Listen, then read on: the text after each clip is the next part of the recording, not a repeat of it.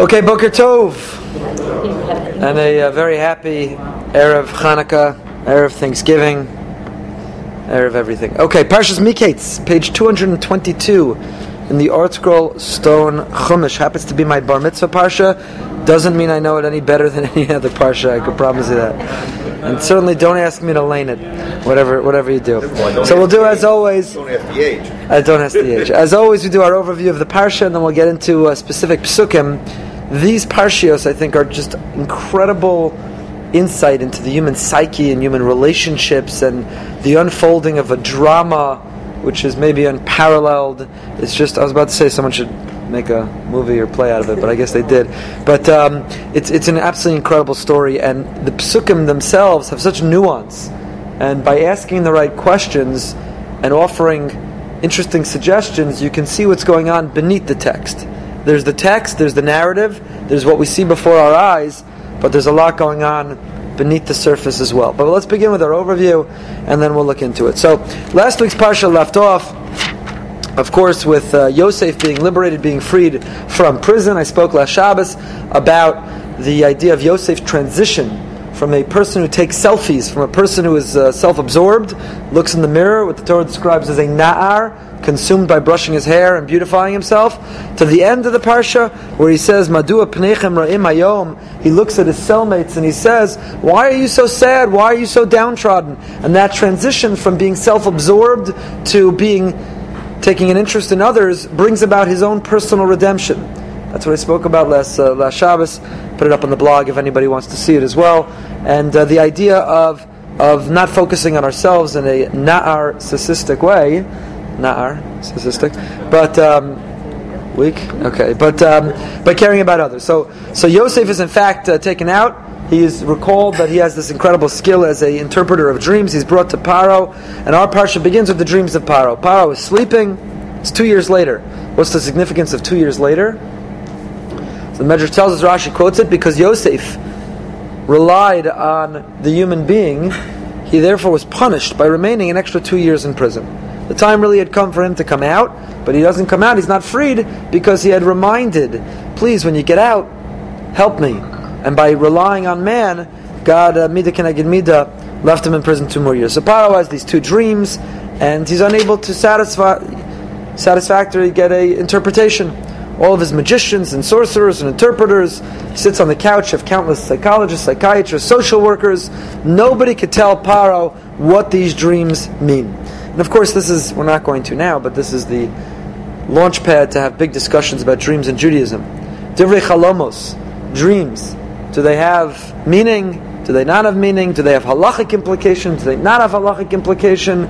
Are they binding or not binding? Should we give them attention or ignore them? Are they any more than a expression of our subconscious or what we're thinking about as we fall asleep?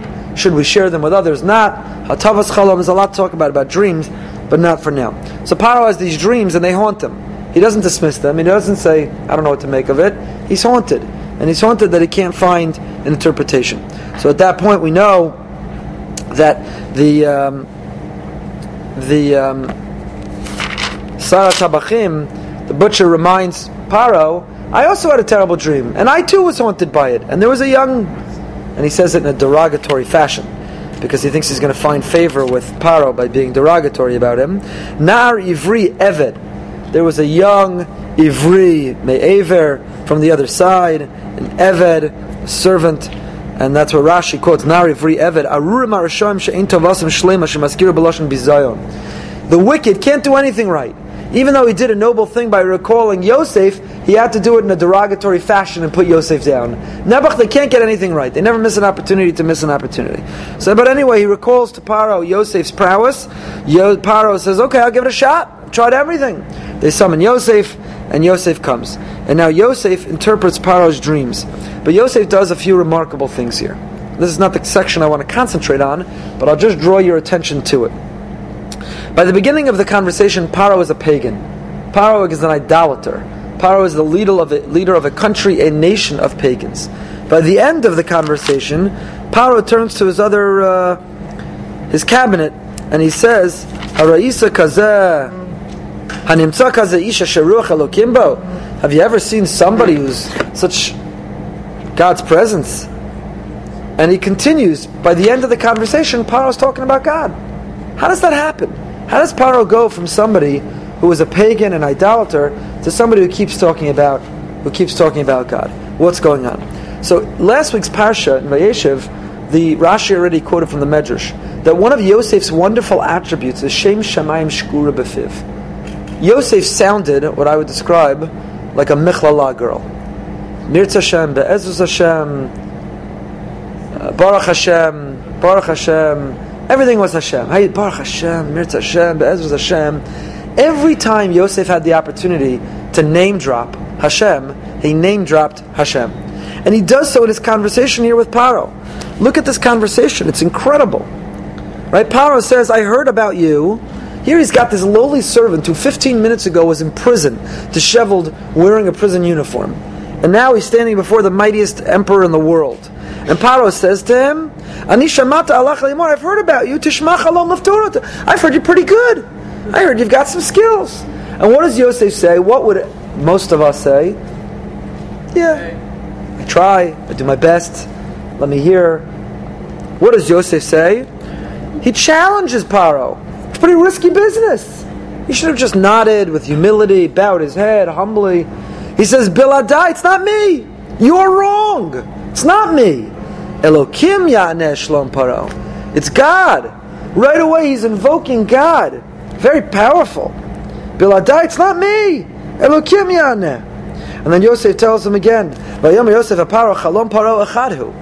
What did Yosef do that none of the other interpreters did? How did Paro know Yosef's interpretation was correct and he rejected everyone else's? It's not that Yosef had a happier ending. Yosef says you're going to have 7 years of plenty and then it's followed by 7 years of famine. That's not a happy story. So why was Paro predisposed to accept Yosef's interpretation when he rejected that of everyone else? I think there's two things. Number one, Yosef offered an integrated interpretation. Paro had two dreams and everyone else explained it as two separate interpretations. Yosef integrated them together. Vayom Yosef Paro, Chalom Paro, Echadhu. It's one dream you're having. The interpretation is one integrated interpretation. Furthermore, Yosef offered a solution within the interpretation. Everyone else told Paro there's going to be problems. It represents death. It represents you're going to have kids. You're going to lose them. Everyone else told him sad things. Yosef said, here's what it means. 7 years of plenty, 7 years of famine, and here's what you need to do. What it means is you need to save. Important lesson for us individually and as a country. Yosef was a great economist.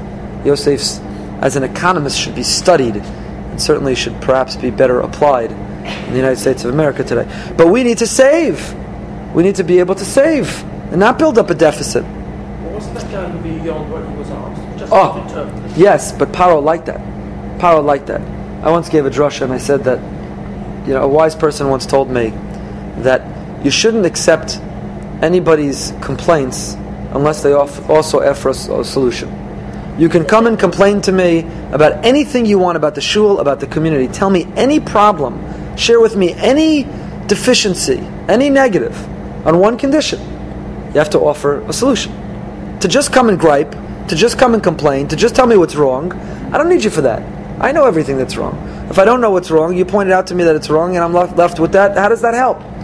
Come and say, here's an area which I think is a problem, and here's my suggestion about how we can daven slower, or how we can have more shalom bayis in the community, or how we can have more classes that would provide this, that, or the other, or how we can offer a minyan that you can't offer any problem. You got to have the solution. Paro didn't just want someone to come and tell him what the dreams meant. He wanted a suggestion about a solution. Yosef was the only one who did that. But at the end of the solution, what does Yosef say? Es asher Elokim oseh yigid leParo. What God plans to do, He's telling you, Paro. This premonition in your dream is God revealing what's going to happen. Again, what do you see Yosef do again? And then Yosef, after interpreting the dream, says, Ki nachon hadavar me'im ha'elokim u'mimaher ha'elokim la'asoso. Yeah, this is God's plan, and God's about to carry it out. And after all this name dropping, and after all these Baruch Hashem, Baruch Hashem, Baruch Hashem, right? Biladai, it's not me. Elokim Ya'aneh Shlom Paro. And then he says, So Shir Elokim said, what God's going to do, he's telling you. Over and over, it's unbelievable. It takes a certain brazenness, a chutzpah. Yosef standing in front of the emperor of the world, the most powerful man on earth, who himself is a pagan, and Yosef subtly, he's not overt, he's not shoving it down Paro's throat, he's not proselytizing, he just subtly slips in there God. And what is the end of the conversation? By the end of the conversation, what does Paro say? Have you ever seen such a holy man? Have you ever seen such a sacred man? It's very powerful. So you see that Yosef really may be the first one to introduce us in the Torah to outreach. And Yosef's outreach is not overt or explicit. And Yosef's outreach is not proselytizing, and it's not coercive. Yosef's outreach is, you name drop.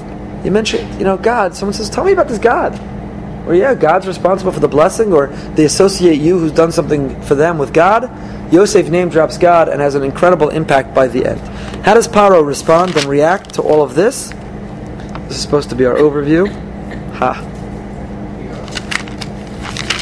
There's a lot of questions you could ask. Yosef tells Paro, now,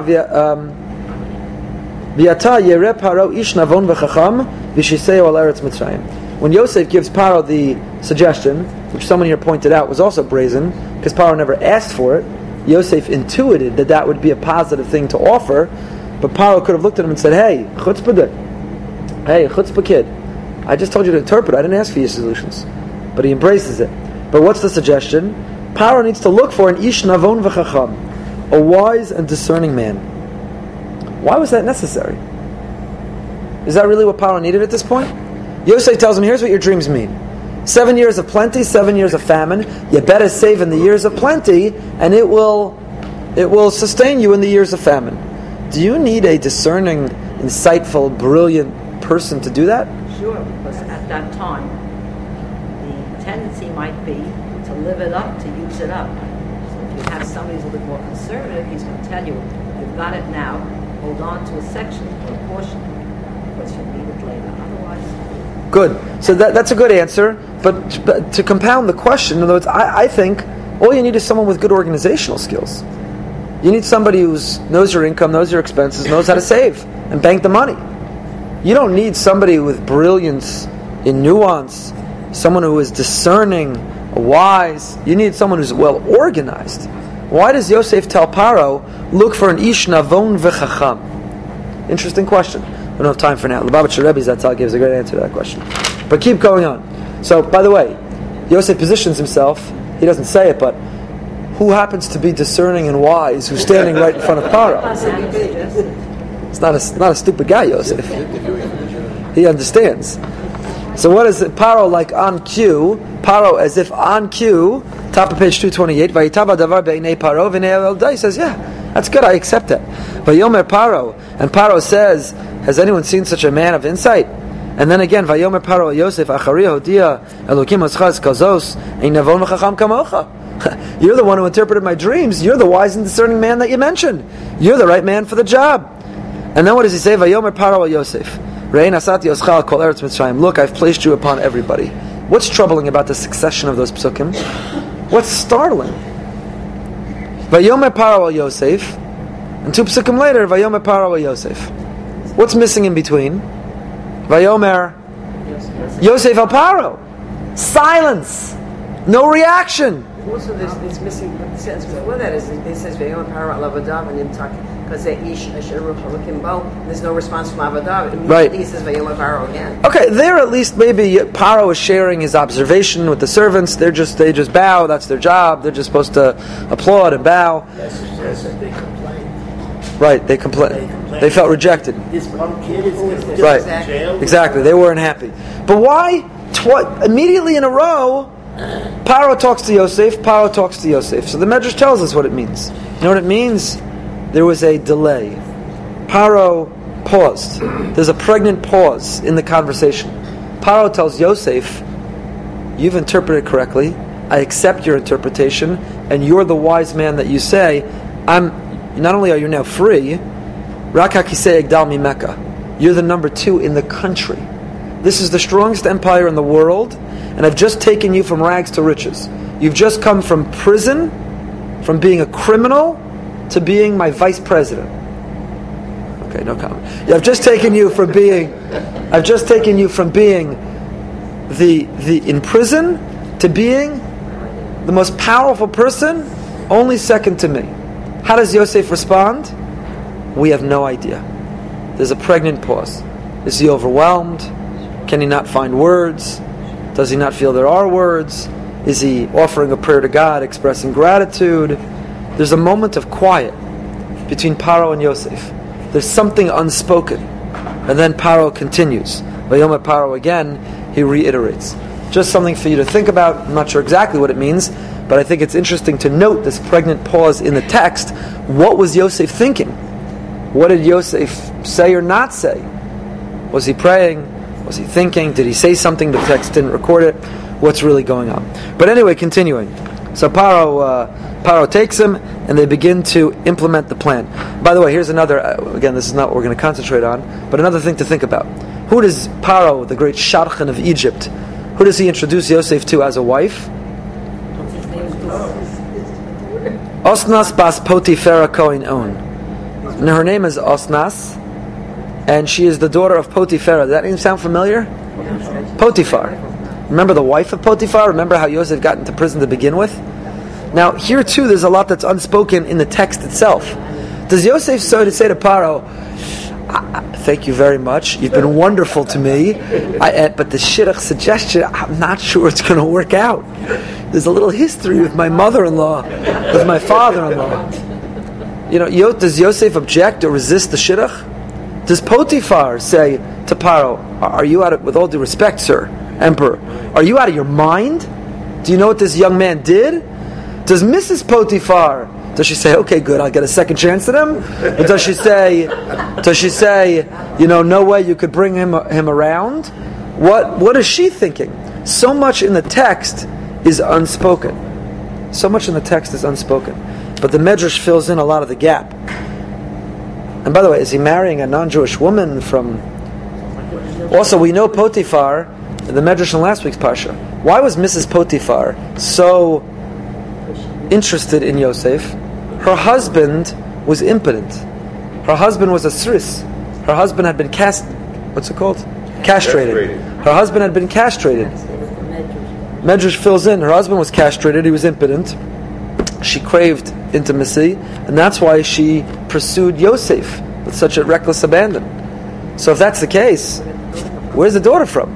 So the Medrash says, in fact, she's adopted. And you know who the daughter is? You know who she is? She's the daughter of the product of Dinah and Shechem. When Shechem raped Dinah, there was a daughter. They were embarrassed, some things haven't changed in certain communities, to have her around. So she was shipped out. She ended up making her way to Egypt. She was adopted by Potiphar and his wife. And that's the Shadchan, that's the Shidduch here. When Yosef marries Osnas, Osnas really is part of the family. Osnas is his niece, who it's permissible to marry. Then Itziv married his niece. It's permissible to marry one's niece halachically. Osnas is none other than Yosef. As you can see, there's a lot not included in the text here. But in any case, you can only imagine that first Yontif with his mother-in-law, Yosef and Potiphar, Yosef and the mother-in-law. So Yosef then has two children.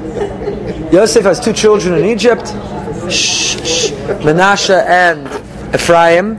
And here too, fascinating their names. We don't have a lot of time to spend on it. Yosef names the eldest Menashe. Why does he call him Menashe? Kinashani Elokim es kol amali ve'es kol beis avi. What do those words mean? He names him Menashe. God has made me forget all my hardship and all my father's household. So, first of all, that's a rough name for a kid to bear.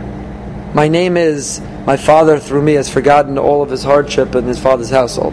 That's a rough name.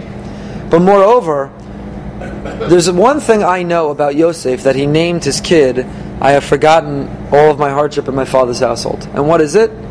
That he has not forgotten his hardship in his father's household. Right? The one thing you know is that he's not, if you name your kid, I have forgotten, so the one thing you know is you haven't forgotten. But moreover, isn't it a little bit callous of Yosef? Yaakov, my brothers, who are they? I don't even know who they are. God has comforted me by allowing me for... It's a little callous. It's a little casual. It's a little crass. It's a little insensitive. Is this a coping mechanism? Yosef names his eldest kid, God, thank God who's caused me to forget my father and my brothers and all that I came from. Really? How is it possible Yosef, who was so close with his family, Yosef, who was so beloved, the apple of his father's eye, how is it possible he names his oldest kid, I've forgotten my whole family? So, there are a number of answers suggested. The Akedah suggests that Yosef doesn't mean I've literally forgotten them. Yosef means I've been blessed with selective memory. That this distance and being here in Egypt has allowed me to only remember nostalgically the good times. God has comforted me by allowing me to have selective memory. You know, forgetfulness is an unbelievable blessing. Forgetfulness is a blessing. Too much forgetfulness is a curse. But having too much memory is also a curse. The right amount of selective memory is a blessing. I once spoke about on Yom Kippur. You know, we praise God in the davening. Zacharti la chesed ne'urach, ko amar Hashem. Right, we all know the beautiful song. God, you remembered our wonderful trip through the desert. Wonderful trip through the desert? 40 years we didn't stop complaining and kvetching and rebelling and miserable. God, you recall nostalgically our wonderful 40-year to get... Wonderful. It was miserable. It was horrible. But you know what happens? It's like you look back at your picture albums of the vacation, of all you remember are the good times, the wonderful times. We say God had a selective memory, and we try to invoke God's selective memory on Yom Kippur. Remember the good times. Remember the merits. So Yosef says, Kinashani Elokim es kol ha'maliv es kol beis avi, says the Akedah. Yosef is saying, God, thank you for giving me selective memory. I only remember nostalgically the wonderful good. Rafirsh has a different interpretation about what this name means, that Yosef, we'll save it for another time, but basically Yosef transforms the hardship of what his brothers did into realizing the good. He says, look, I would never be the viceroy of Egypt, have this wonderful family, be in such a position of power and influence, save the world through my economic prowess, if not for what my brothers did. He's able to transform the negative into the positive, and Rafirsh, we'll leave for another time, how he sees that within the words Kinashani Elokim. You can look up the Rafirsh inside. Anyway, the famine indeed comes and devastates Egypt. And that's what I want to study together is Perek Mem Beis. So let's go right to it. The rest of the overview you'll have to do on your own. Study the parsha. It's actually a mitzvah. Shnai Mikra V'Echad Targum. Okay. Page 232 in the Art Scroll Stone Chumash Perek Mem Beis, chapter 42, verse number 1. Yaakov ki yeshever b'Mitzrayim v'yom Yaakov levanav lama tisra'u. Yaakov sees that there are provisions in Egypt. We're all suffering in Israel. The world has a terrible recession / depression. People are waiting on food lines. No one has access to food. But Yaakov sees Vayar that there's plenty. Egypt has abundance. So he says to his sons, why Tisro, why are we suffering? Let's go tap into it.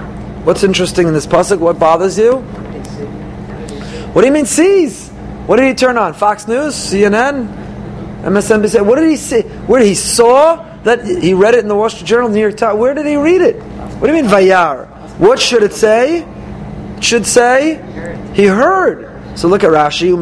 Where did he see it? Valo lo ra ela shama. It should be he heard. Shenamar shamati. Because that's what he goes on to say. What does it mean that he saw? Says Rashi, Re'eh ba'as paklaria shal kodesh, she'adayin yesh lo shever b'mitzrayim v'lo haisa nevuah mamish lo dia b'feir shezeh Yosef. Very, very interesting. Yaakov had prophecy. Yaakov was a prophet. But he had here a cloudy, foggy prophecy.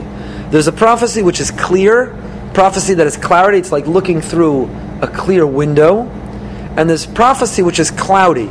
There's a prophecy ba'as paklaria, which means you're looking through something fogged up. A window which is foggy. So Yaakov saw that there was something positive in Egypt and a positive reason for his sons to go, but it was cloudy in that he didn't see it was Yosef. Because God did not want Yaakov at this point to understand that Yosef was alive and well and in Mitzrayim. So it says Vayar is an allusion to Yaakov had a premonition. Yaakov basically had a premonition to his boys, I think you should go to Egypt. Why? I'm not really sure. What's there? I can't tell you. But I think it'll be good for us. They have provisions, they have resources. Lama Tisra'u. Says Rashi, Lama taru atzbechem b'nei Yishmael b'nei Esav ki'ilu atem tzveim ki ba'oso shah dayin ha'elem tvua.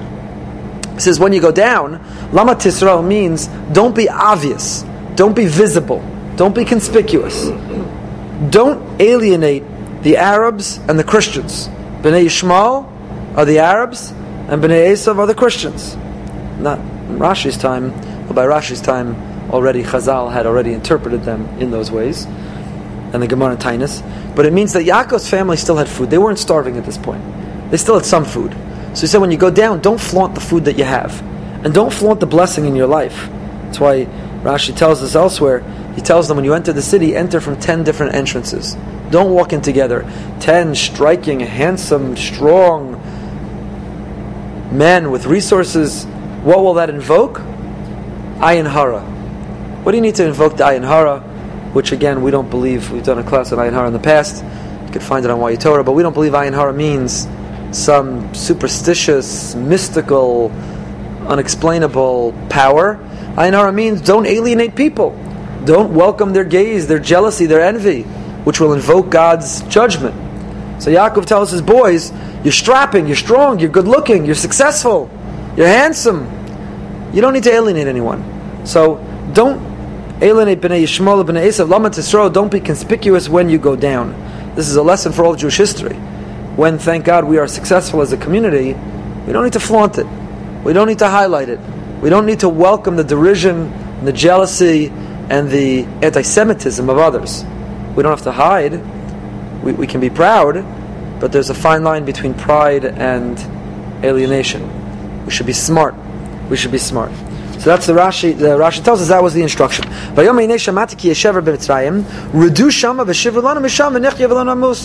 Yaakov tells his sons, Hinei Shamati, right? This was part of the question that bothered Rashi. Why does it say Vayar he saw, if when he tells his sons, Shamati, I heard? He said it should have said Ra'isi, I saw. That's what Rashi comes to the conclusion. He saw means he had a premonition. Hinei Shamati, but when he tells his sons, it means he heard. He tells them, Redu Shama. What should it say? L'chu, go to Egypt. Redu means descend. Why did he use that unusual word? Rashi tells us, Lo amar l'chu, remez l'masayim ve'eser shanam shenishtabdu l'mitzrayim keminyan redu. The word redu in Gematria is, Reish is 200. I'm sorry? 210 years. So this is an allusion in Gematria, the numerical value, the 210 years the Jews, his children, were destined to spend in slavery. Yaakov, again, it's an allusion within the verse, reduce, you're going to descend to Egypt for 210 years, and that's why that word, even though lechu, maybe made more sense. But we learned earlier that's supposed to have been there for 400 years. Correct. So this was the result. He knew what ultimately would be. Pasuk Gimel. I'm sorry, let's go back a second. So he said, I heard that there are resources in Egypt. Go down there and get the resources. V'nichyeh v'lo namus. We will live and we will not die. Anything bother you about that? It's repetitive. It's redundant. This bothers all the Mefarshim. Again, I say this every single week in the Parsha class. We are to read Chumash with a sensitivity to the text, discerning, analyzing, being bothered. That's how our Mefarshim understood. When they saw redundancy or contradiction or anomalies or an unusual word or grammatical inconsistencies. So the Orach Chaim here, Rav Chaim Ibn Attar, tonight is the first, by the way, I'm like a gratuitous plug. People of the Book, Part 2 starts tonight. Last year we had over almost 150 participants. An incredible class, broken up into themes, but go through the major personalities of Jewish scholarship and liturgy and give a biographical information as well as what did they contribute in their commentary. So we're beginning with Mefarshim. The first segment or unit of People of the Book Part 2 are Mefarshim of Tanakh. So tonight Rabbi Moskowitz has an incredible class in the Radak, Rav David Kimchi, Christian polemic, and it's a fantastic class. Anti-Christian polemic built into the text of the Radak. If you haven't signed up, you have to sign up, People of the Book. And then in 2 weeks, The only reason I mention this is next week Rabbi Kasorla has a phenomenal class, and in 2 weeks I'm doing the Orach Chaim HaKadosh, Rabbi Chaim Ben Attar. But people of the book part 2, make sure you sign up while there's still room. It starts tonight. So the Orach Chaim HaKadosh, Rabbi Chaim Ibn Attar, is bothered. Ta'am HaKefa, why is there a redundancy? Why the repetitiveness? Of course if you live you're not going to die. And if you're not going to die, you're going to be alive. Well, what does he mean? If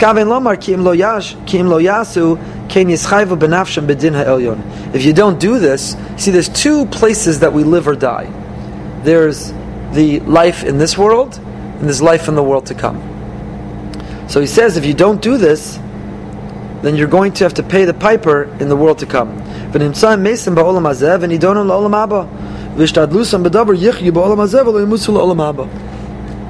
If you're passive and apathetic, and you don't go down to Egypt, then you're going to die because we won't have provisions, and you're also going to be accountable in the world to come for the lack of human initiative. I think this is a powerful message also, that you can't sit on your couch and say, God will provide. You can't bring to perspective of life, God will provide. A young man came to me recently, I won't even tell you his young age, and said he went to a certain Rebbe who used to frequent our community but doesn't anymore. He said to him, you should start dating, get married. So I said to him, how are you going to provide for your family if you get married now? So he said, I asked that to the Rebbe. I said, what did the Rebbe answer you?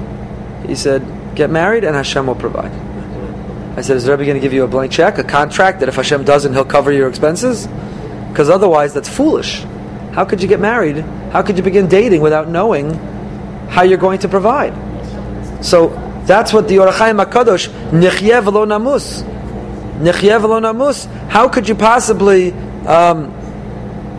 possibly sit here in Israel in a famine, in a depression, when there's a way we could take care of ourselves, a way you could show human initiative to provide? If you're not going to show the human initiative, if you're not going to try yourself to provide, then you'll be accountable upstairs. So there's 2 worlds of effort, or there's 2 realms of accountability here and above. O yirtza al zeh derech v'nechya o lefachot v'lo namus, v'akavan hi shem yasigu lishbor beriboy v'shafeh yichyu k'derech ha'chaim, v'im lo yasigu maspik yasigu lefachot hatzalas nafshem imav barav. A second interpretation the Orach Chaim suggests is nechya v'lo namus. There is an in between. Nechya could mean maybe you'll go down to Egypt and we'll be prosperous. Maybe you'll invest in a business. They'll make you a partner. You'll come back with plenty. We can resell it here in Israel. Nechya. Maybe you'll go back and you'll return in a way that we can become prosperous. But minimally, v'lo namus, at least go down and let's at least avoid dying. At least get something. So 2 interpretations of the Orach Chaim HaKadosh, but notice both began because he was bothered by a question. You got to read the text and ask questions. The brothers of Yosef descended, they were 10. Lishbor bar mitzrayim, in order to access the resources of Egypt. What's interesting about the pasuk? Why does it say Achei Yosef? They've been identified heretofore as the sons of Yaakov. All of a sudden they became the brothers of Yosef. Says Rashi, Asara, Ma tamad lamar v'aloksiv as Binyamin Achei Yosef. Sorry, I read the wrong one. Vayerdu Achei Yosef, pasuk Gimel, Rashi. V'lokas of Bnei Yankiv. It doesn't say the sons of Yaakov. Malamei, the teacher shayu mischartim b'mechiraso. At this point already, you can imagine. Again, here's the unwritten. To me, that's why it's so exciting to study this parsha, to imagine and to draw the imagery in our own minds of these personalities and psyches. Yaakov calls in his sons and he says, hey boys, fellas, you're going down to Egypt. We're starving. We have very little left. We can take care of ourselves, but I estimate, I've spoken to my accountant Schwartz, and he says we have 1 month of provisions left. You got to go down to Egypt to get more food. So you're going down to Egypt, boys. Pack your bags. Can you imagine the boys walk out of the room and turn to one another and say, Oy vey, Egypt? What if we run into Yosef? Is he alive? Is he dead? Whatever happened to him? We sold him there. Do we really want to go there? You can only imagine. It began a conversation. Who knows how much they thought of Yosef? Maybe they chose not to think about him until now. But when their father says, pack your bags, boys, you're going down to Egypt, they can't help but turn to one another and say, Egypt? Yosef? It's been going on for 22 years. It's a long time later, right? Conspiracy of silence that's been going on. Excellent, well put. Conspiracy of Sod, 22 years later, they've wiped him, erased him, purged him from their memory, and now going down to Egypt brings back all these memories. Says Rashi, and what's the result? To the great credit of the brothers. To the great credit of the brothers. They don't say, and if we find him still alive, we're going to cut his head off. They feel regret, charata. They regret selling him. And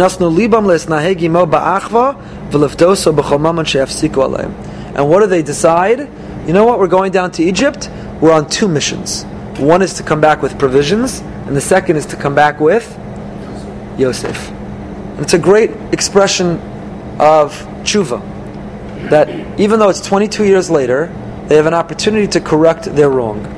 So therefore the pasuk, to their credit, identifies them as Achei Yosef. Because at that moment when they took leave of their father, they weren't the sons of Yaakov. They once again became the brothers of Yosef. They had forfeited their identity as the brothers of Yosef when they sold him into slavery, and now that they've determined they're going to redeem him and bring him home, they once again become Achei Yosef. Asara, why 10? Says Rashi, Ma Talmud Loma v'lo ksiv es Binyamin Achei Yosef lo shalach el inyan ha'achva yuchalukan la'asara shlai sa'avas kulam v'sinas kulam shavalo v'al inyan lishbor bar kulam leiv echad heim. So why does it say 10? We know that Binyamin wasn't sent. So 12 minus 1 for Binyamin and 1 for Yosef is 10. We know it's 10. Why does the verse have to say 10? So it teaches us that they weren't all unified in this new love for Yosef. Not everybody was part of the plan.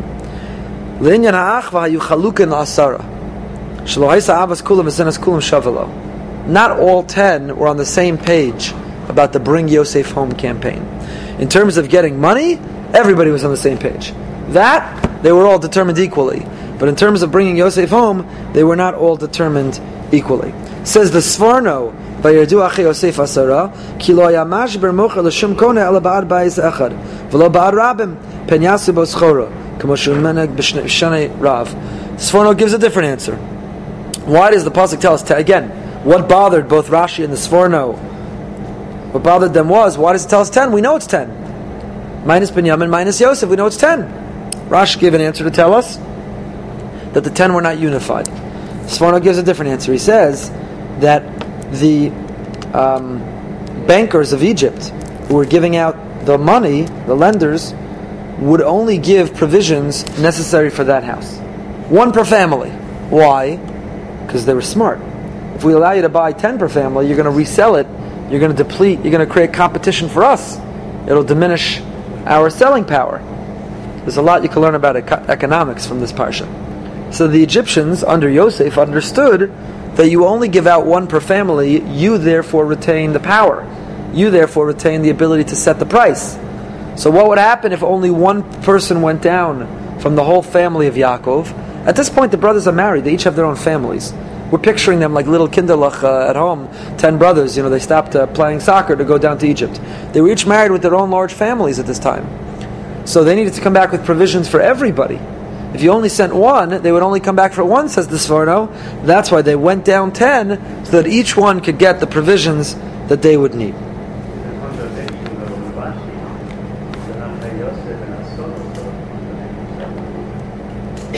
Well, that's why Rashi concludes that they were not all equal. Achei Yosef, they became Achei Yosef, but they were Asara.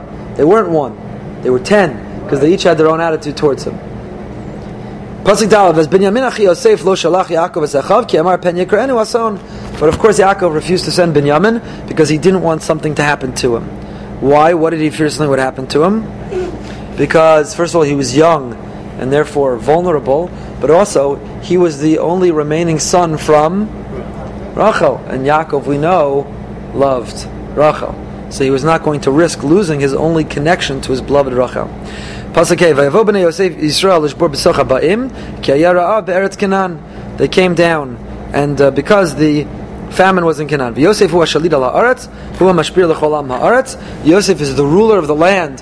He is the provider of the land. They come, and what do they do before him? Ooh, they bow down. Does that sound familiar? The brothers are going to bow? Psh. What do we see unfolding right before our very eyes? The dream is coming true. But what's unusual about this pasuk? We don't have time to go into all these mafarshim. Why is Yosef described by two titles, Shalit and Mashpir, and what's the difference? If the verse goes out of its way to use two descriptions of Yosef, he's the Shalit and he's the Mashpir, what does that mean? Is he the CFO and the Vice President? Is he the... What does it mean he has two titles? What's going on here? Again, the Mefarshim are bothered by it. So the Sforno says, Hu ha-shalit, hu ha-mashpir, im heyoso ha-shalit, hayehu ba'atzma ha-mocher, v'lo yamamin ba'avadav. Ki amnam haya kesef rav ma'od, v'roi leparo, kam rav ha'eva Yosef es kesef beis leparo, v'lachein hayashum bar nimsar lekonim bilti chosamo uksav yado. What you see from here is Hu ha-shalit. Yes, he is the superpower. Yes, he is very high up, second only to Paro. And what would you expect of somebody in such a high executive position? You think they're going to worry about are they going to be the cashier? They're going to give out the cash? The president of the bank is not the cashier. Cashier doesn't have the title of president. Says the Sforno, except here he does. Because the economy was in such shambles in the world, and here they had such power, and in order to protect, Yosef doesn't trust anyone. Yosef serves not only as the president of the bank, but Yosef is also the cashier. Hu ha-shalit, hu ha-mashpir. What does the Chizkuni say? I don't have the Chizkuni here. Similar, yeah. That Yosef himself wants to be involved. What's the word mashpir mean? Mashpir means the one, the supplier. He is the supplier.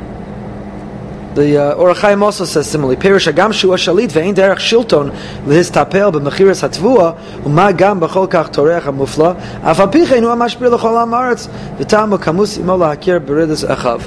Why did he do it? Says the Orach Chaim. See, the Sforno just tells us that Yosef did it because he wanted to protect the assets of Egypt. The Orach Chaim tells us it was much more strategic. What did Yosef? So far we talked about it from the brother's perspective. Father calls them in and he says, "Boys, pack your luggage. You're going down to Egypt." Chizkuni also is because this way, by taking the money, the brothers will come to him. Oh, Yosef, now from Yosef's perspective, says the Orach Chaim HaKadosh and the Chizkuni, Yosef is a famine in the whole world.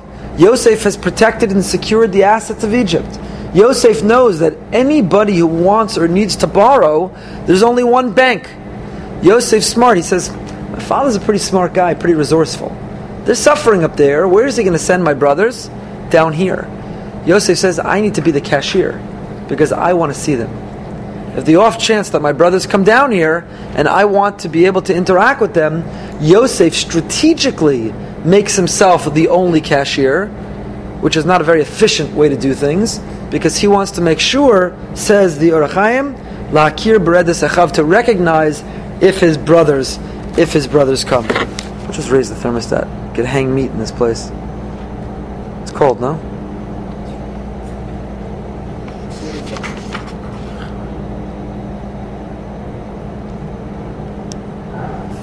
Okay, so for the Orach Chaim, it's a strategic decision. The Ramban also has a conversation here, and the Ramban says that this is part of the strategy to begin to recognize his brothers. Okay, you can look at the Ramban on your own. Continuing, Pasuk Hey. We read Pasuk Hey, Vav, Pasuk Zayin. Vayar Yosef ezachav vayakirem. So the brothers come down indeed, and what do? Vayishtachu, they bow down, just like the dream had anticipated. They bow down. So Yosef recognizes vayisnaker aleihem. It's a funny verb. Vayisnaker, hispael. It's reflexive. What does he do? Vayisnaker. Rashi says nasa lahem kenachri. He turns himself into a nachri.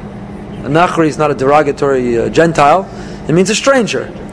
Vayisnaker, reflexive. He did something to turn himself into a stranger to his brothers that he wouldn't be recognized. Vayidaber itam kashos, and he spoke to them harshly.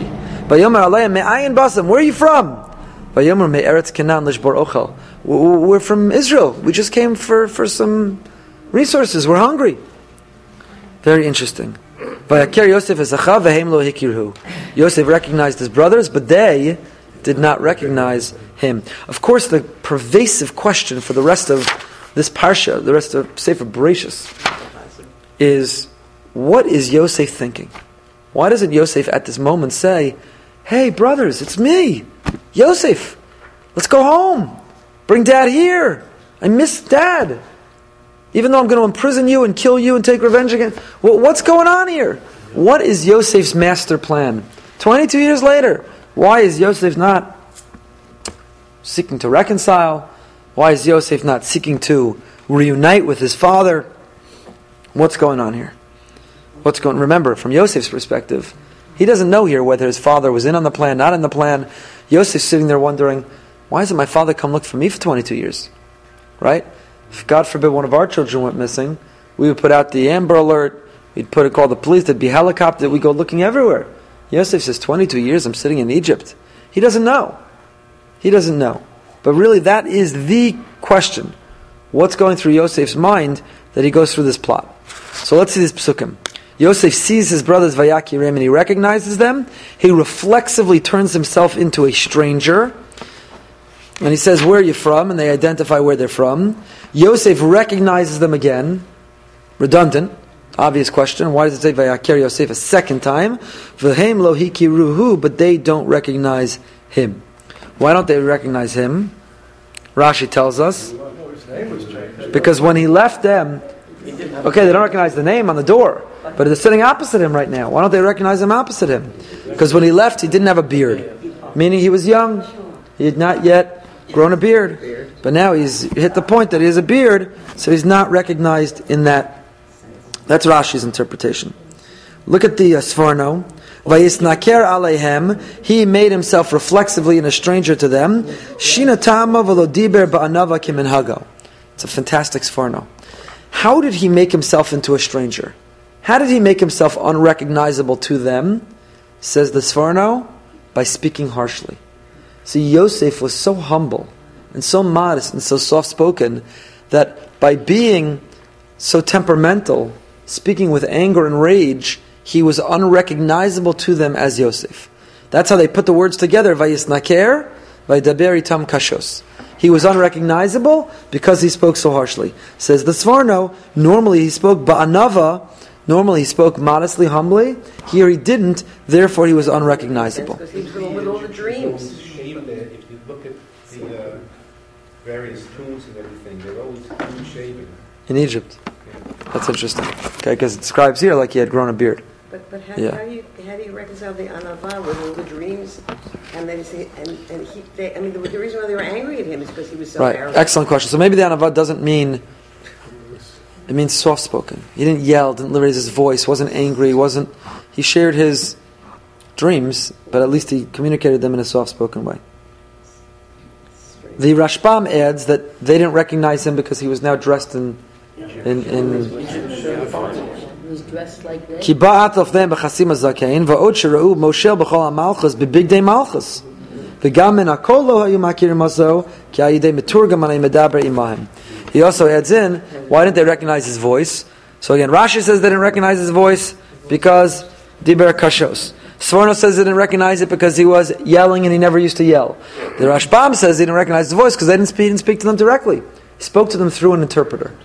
Which also makes sense, by the way, because how would he know Hebrew?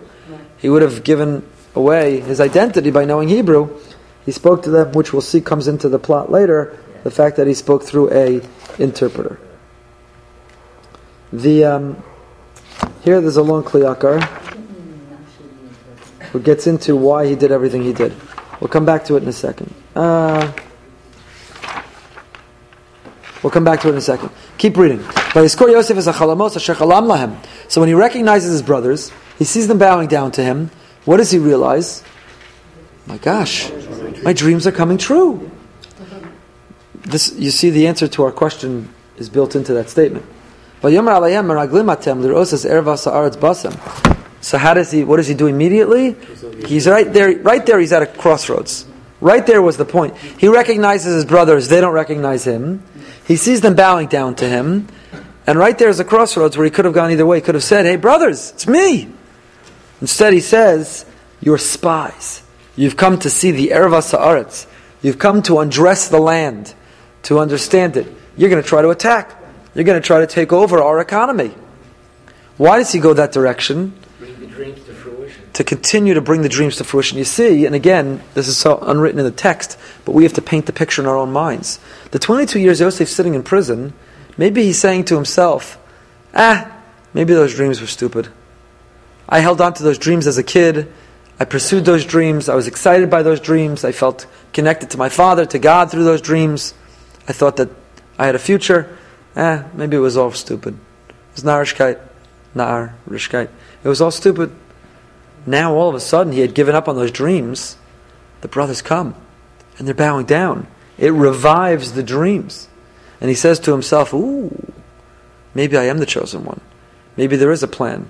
Maybe God does want to construct a certain outcome. So instead of revealing himself, he sees where it goes. And he tells the brothers, you're spies. No, we're spies. What are you talking about? We just came for some food. We're all one. And Rashi tells us, when they said we're all one, Beruach HaKodesh, they included Yosef. Everyone in this room, we're one. Including you, you're our brother. They didn't know it. We're not spies. Lo, yes, you are spies. We're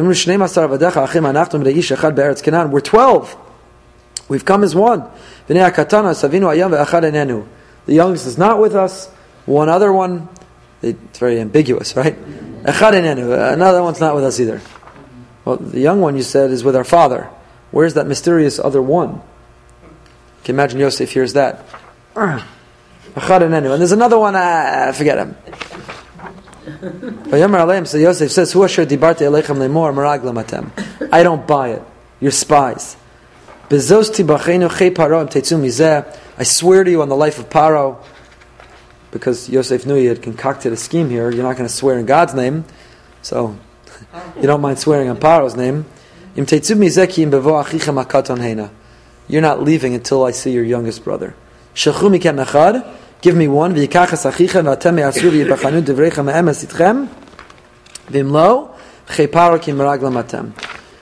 says, leave me one and go back and bring back the youngest. He throws him in prison 3 days to think about it. The third day he said, this is what you are to do. Go back, retrieve the youngest brother. I'm holding one of you here hostage, ransom. Until then, otherwise I believe you're all spies, you get nothing off of your heads. And why am I doing all of this? Elokim ani yarei. What a bizarre conclusion. Because I fear God. I fear God. So there's a lot to examine. We only have a couple minutes left. So to answer that last question. So I think first of all, it continues the Michlala theme in Yosef's life. Even when he is being deceptive, even when he is concealing his identity from his brothers, he can't help but invoke God's name. Even in this situation, he can't help but reference God. Elokim ani yarei. But more than that, the Ramban and Sforno both explain that he was telling them, I'm being kind to you. I think you're spies. Really, I should kill you right now. But because Elokim ani yarei, and you've told me you have an old father and a young brother sitting in Israel, in Canaan, hungry, because Elokim ani yarei, because I'm a God-fearing man, I'm going to let most of you go back, bring them provisions, take care of your family, sustain your father and youngest brother, because I'm God-fearing. Could it be that he wants to see if they really did tshuva? Well, that's what we're going to see in a second. The Sforno writes, "Es Elokim ani yarei, v'lachein anachemchem laholich batechem dei mechisachem." I'm letting you go back. I'm letting you take care of your father because I'm God-fearing. The Ramban says similarly. Okay, so what I want to see just our last couple minutes answering this question: what was the plan? Why didn't Yosef reveal himself? Why does he go through this whole exercise here? So the Ramban deals with this right here. Look at the Ramban Pasuk Tes, verse 9. Says the Ramban Nachmanides. Lefi dati shadavar behepech. Ki yomer hakasav ki biros Yosef v'zachav mishtachavim lo zachar kol hacholom aser shechalam lahem. He saw the brothers bowing down. He remembered the dreams. V'yada shelo niskayim echad mehem b'pam hazos. Ki yodea b'pisronam ki kol hachav yishtachavim lo b'tchila min hacholom harishon. V'nei anachnu me'almim alumim. Ki anachnu yirmoz l'kol achad asar l'kol achad v'achad asar.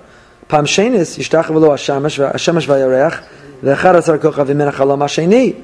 V'kevin shelo ra Binyamin imaim chashav zos hatachbula she'ya'alil aleim kedei she'aviu gam Binyamin achiv elav l'kayim hacholom harishon tchila.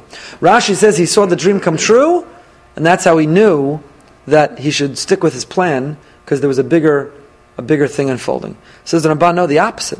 He realized that his dream had not yet come true. that only 10 of the brothers bowed down, but in his dream all 11 did. So he had to create a scenario where the 11th brother would come down and bow down also to see the dream come true. The Ramban says the opposite. So he couldn't reveal his identity because that would prevent the dream. He never gave up on the dream. According to Rashi, it's as if he gave up on the dream. Now he saw the dream come true, it revived his dreams. According to the Ramban, no, he never gave up on the dream. So now when he sees only 10 bow down, he says, oh, the dream still hasn't come true, I better bring Binyamin down here in order to make the dream come to fruition in its entirety.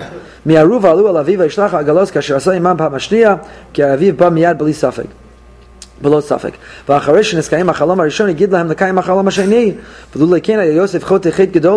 Says the Ramban, why do I have to explain this way? Why am I explaining that it was within God's plan for Yosef to create a scenario where Binyamin would come down, and then later Yaakov would come down, which was the Shemesh and Yareach bowing down? Yosef was proactively fulfilling both dreams. Says the Ramban, why am I forced to understand it this way? Because without this, there's no excuse for the violation of Kivat Avim that Yosef contributes to his father's pain by not reuniting with his father. Because when the brothers go back, now a father's not only mourning Yosef, he's mourning Shimon, who's been in prison. Why Shimon? For another time. Even if he wanted to cause his brothers pain because they deserve it, how could he not take pity on his father? Says the